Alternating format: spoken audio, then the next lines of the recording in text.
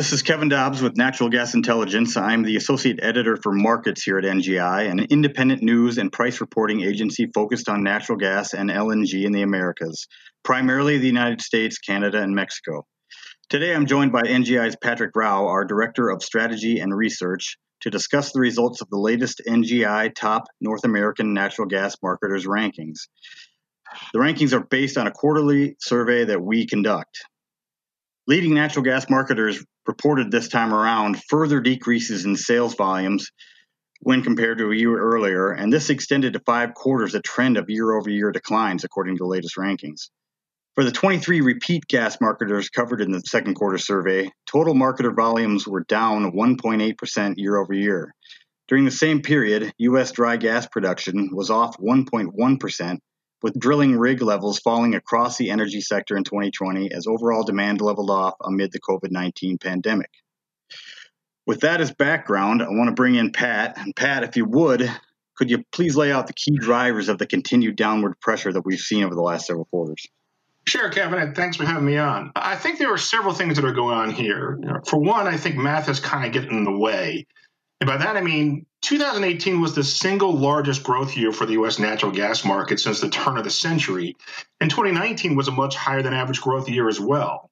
So that right there makes achieving year-over-year growth versus those 2 boom years all the more difficult. Now, COVID is certainly impacting things here in the short term, as well as a greater focus by producers to not outspend free cash flows, which is impacting production growth, and you mentioned some of those stats. But another headwind that's been impacting market volumes, I think, is an overall general decline in market share of the largest marketers.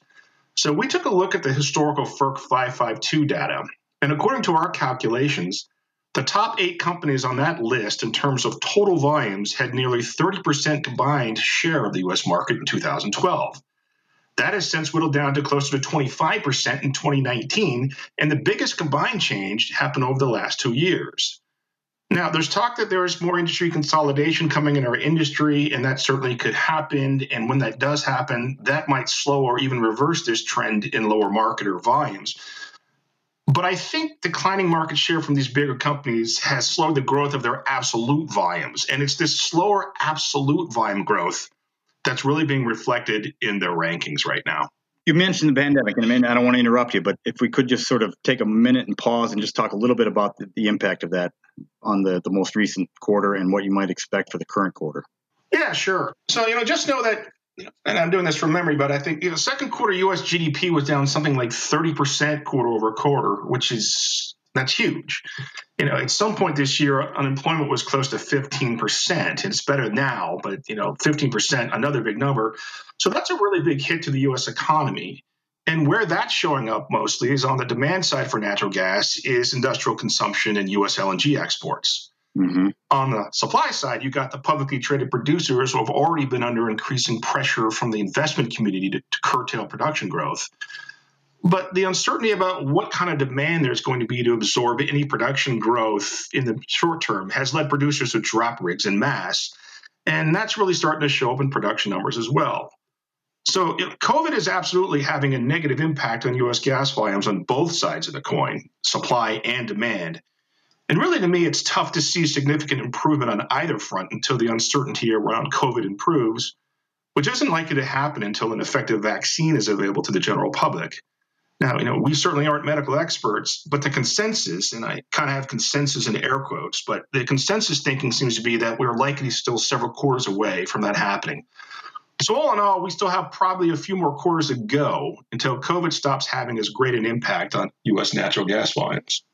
And you're right, and reflecting the broader impact on society and the economy as well, fair to say? Sure.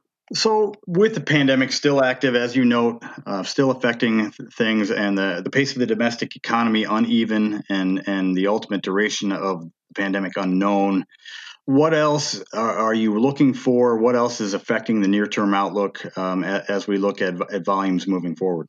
Yeah, I think it's safe to say that we're going to continue to see volumes tick down. I mean, looking at the next 2 quarters, so I guess the second half of 2020 in particular, and I'm just glancing at my spreadsheet here, but according to our calculations, third quarter 2020 U.S. natural gas production, it's down more than 6% year over year so far.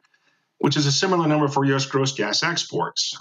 Now, exports to Mexico, they are up a bit, but all those cargo cancellations from the Gulf of Mexico earlier this year will show up in the overall numbers. Right. On the demand side, you've got third quarter industrial demand. That's down 13% year over year. Now, the good news is power generation and ResCom demand. Those are both up slightly on a percentage basis year over year. But when you roll all this together, the overall market is trending lower for the third quarter of 2020 versus 19. And I'd certainly expect that to be reflected in our third quarter 2020 market rankings as well.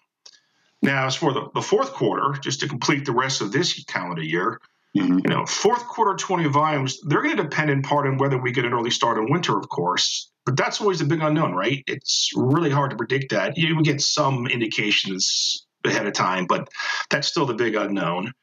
Increased lower 48 LNG exports could also help as well, provided that there isn't any significant lasting impacts from some of the storms we've been having. But to me, really the big driver here is going to be production. I mean, you mentioned it in your introduction about the U.S. rig count, which is down, maybe 70% or so since the beginning of March. And that really is setting us up for another tough year-over-year comparison during the fourth quarter volume-wise. And for reference, in the third quarter of last year, we estimate U.S. gas production was 92 BCF a day. The third quarter of this year, it's coming in more like 87 Bs a day. So you've already got that negative year-over-year comp. Now, the fourth quarter of last year, production was up to 95 Bs a day. So even if fourth quarter 2020 production from this year stays flat, quarter over quarter, you got 95 Bs last year, 87 this year. That's a 9% difference. That's huge. So absolutely, we're going to see this roll into the next few quarters worth of market rankings. Okay. So to the degree that you can, looking beyond fourth quarter and into 2021, even beyond the winter, or is there your initial thoughts at this point, looking that far out? That's the question on everybody's mind, right? Right. Well, certainly getting more clarity on COVID is going to be a big factor. And, we've still got quite a bit of uncertainty around that. So, getting that nailed down will be a good thing. But once again, I really think that production is going to continue to be the overall big driver here. So we at NGI, we don't do production forecasts per se, but what we did is we rolled up individual consensus natural gas production forecasts for roughly 70 independent U.S. producers for next year. And the total overall consensus growth figure we come up with is just 0.4% year over year. So essentially what the street's telling us is that they expect the United States to more or less remain in maintenance mode next year with respect to gas production. So that should certainly keep a lid on supply growth. On the demand side, we'll note that U.S. demand growth has grown at a trendline rate of about 3.2% or so per year since the shale revolution began in earnest in 2006. So let's call 3.2% growth of a typical year. Now, a much colder than normal winter and an earlier than later resolution to the COVID issue could drive volume growth higher than that next year. And if European and Asia prices continue to hold up, this could lead to an increase in U.S. export volumes as well, particularly since we had 3 trains come online this year. We have a 4th coming online next year. But that's all kind of a lot of ifs there, and that's really a perfect scenario, if you will. Right. You're still going to have the lack, though, of production growth. And, again, I think that's going to drive the day. And, I'd expect that overall market volume growth will likely follow suit. And from where we sit here today, I do think that lower production growth is, or flat production growth is going to lead to that year-over-year comp issue again, and it's going to flow through for the market rankings next year. So, Kevin, this is really just a long way of saying is that I think that the market rankings are likely going to continue to tick lower next year as well. Okay. Well, thanks again, Pat, for your insights, and thanks to our listeners for joining us. If you want to read the full report on the Q2 Marketer Survey, please visit and subscribe to NGI at naturalgasintelligence.com. NGI offers products such as the Marketer Survey to help our subscribers make more informed business decisions and to better understand drivers of natural gas markets. Believing that transparent markets empower businesses, communities, and economies, NGI works to provide natural gas transparency for the Americas. This podcast is part of our efforts on that front. Thank you so much for listening. This is Kevin Dobbs with NGI. We look forward to speaking with you again next time. In the meantime, subscribe and rate our podcast and tell your colleagues about us. Thanks a lot and have a great day.